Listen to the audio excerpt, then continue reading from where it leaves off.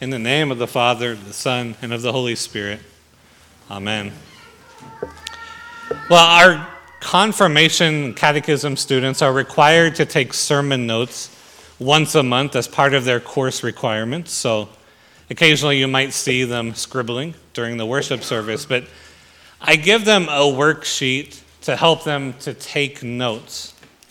And so in my opinion, the most important part of the worksheet that I give them, and the part that I hope they pay the most attention to, is the question, in the sermon, did you hear law, gospel, or both? Explain. So Lutherans believe that God speaks to us in two words, law and gospel, or sometimes said in command and promise. And so being able to make that distinction between law and gospel is really the key to understanding the Bible and indeed to understanding our very own salvation. We, however, mess it up quite a bit, and so we constantly need to be reminded of that difference. And so when we talk about law as Lutherans, we're saying what God demands of us. These are the commandments of God. These are the standards God sets out for us to know what holiness looks like. In the law, God gives us a word or a message, and that word is fear, love, and trust me above all else, and love your neighbor as yourself. That's what God demands of us, nothing short of that. He demands that you love him above all else, and he demands that you love your neighbor as yourself. That's the law in a nutshell. And so if you don't follow this, you fall short of the glory of God. You're unworthy of sharing in his kingdom. Well, as we read from Matthew chapter 5 this morning, I hope that the confirmation students picked up on the fact that we have just heard a word of law.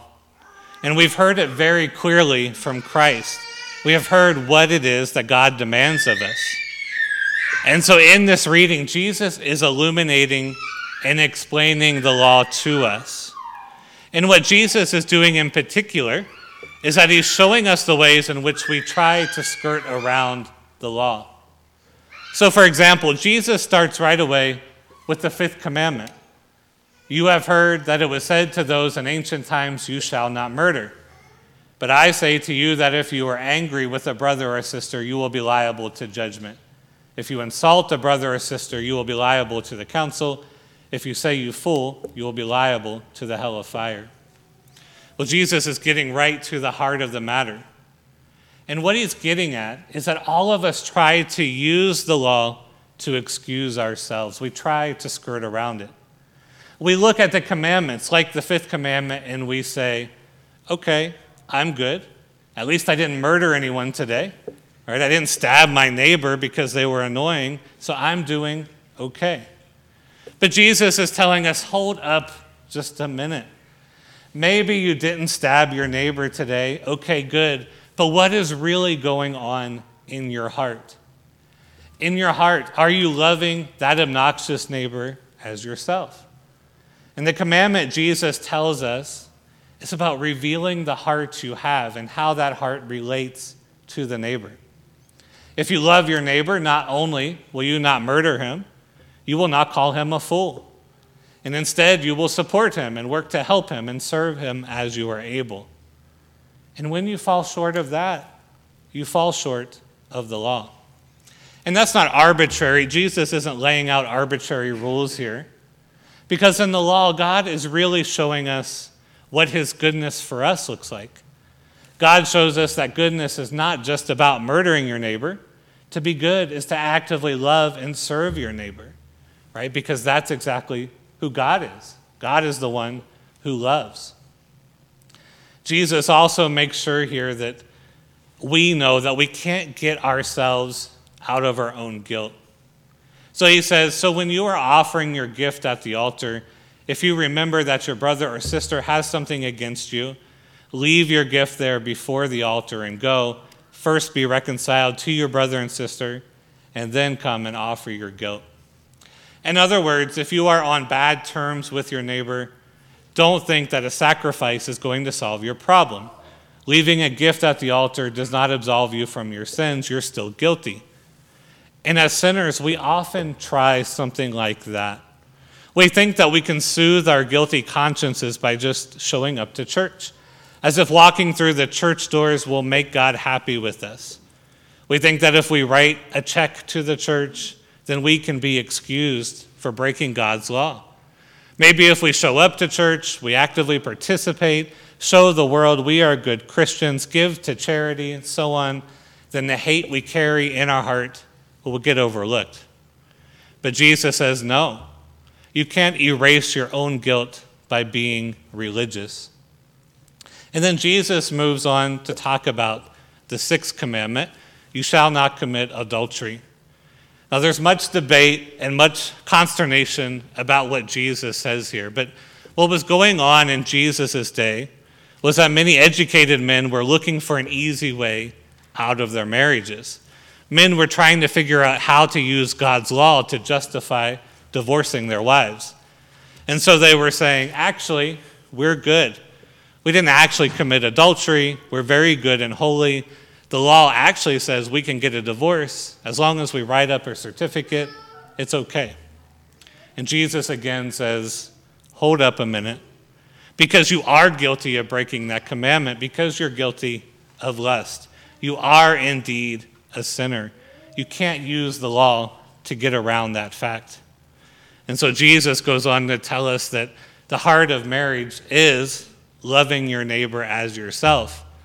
Marriage is about the opportunity to love your neighbor. Your spouse is your first neighbor, and you love them by staying true and faithful to them, serving and supporting them as you are able. And then out of marriage comes that larger household, a larger family of children, grandchildren, cousins, brothers and sisters, and so on. And all of these are also your neighbor to love and serve. And then your household goes out and serves the wider community. But that's what marriage, according to Jesus, is all about, loving your neighbor. And so, of course, we read this with much consternation in modern times because we get marriage wrong so often. We imagine that marriage is only built on something called romance, or we imagine that we have to find the perfect person or our soulmate to be married.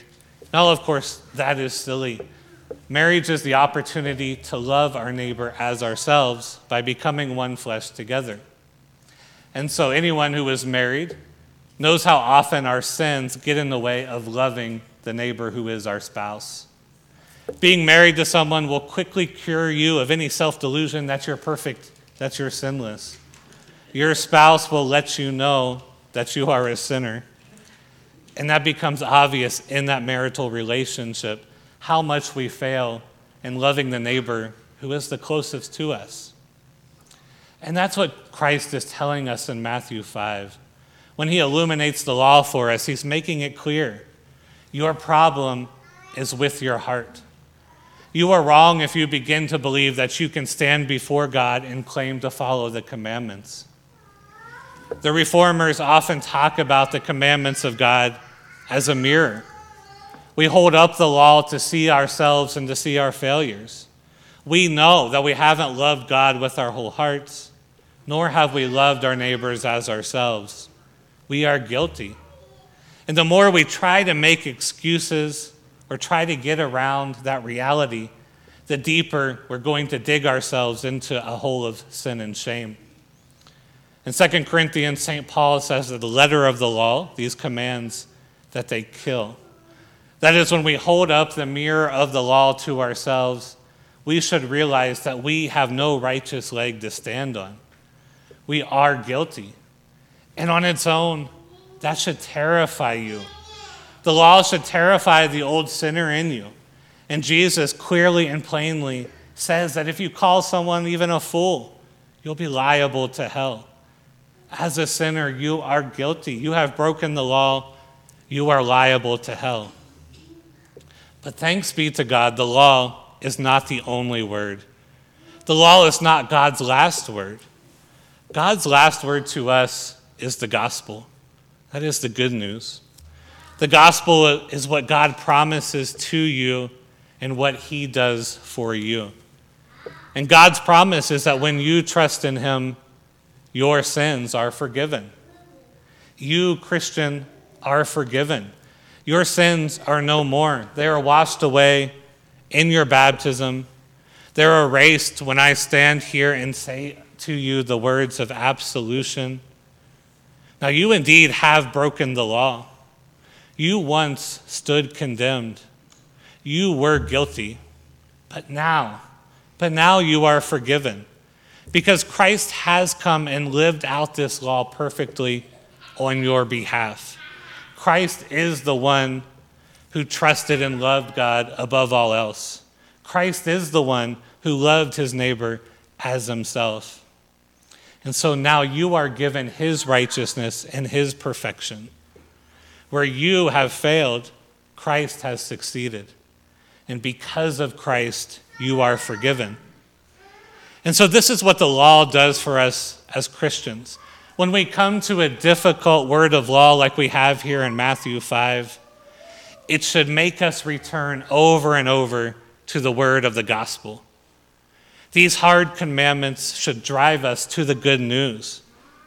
If we don't hold up God's commandments as a mirror and realize that we are sinners desperately in need of God's grace, then the gospel will not be good news to us. The gospel might become a word that sounds nice. It might be a word that sounds like it excuses our sins, but it doesn't do that. The gospel doesn't excuse your sins. The gospel doesn't say you don't have to follow the law. You don't have to look at the law. But the gospel is the promise that God forgives your sins.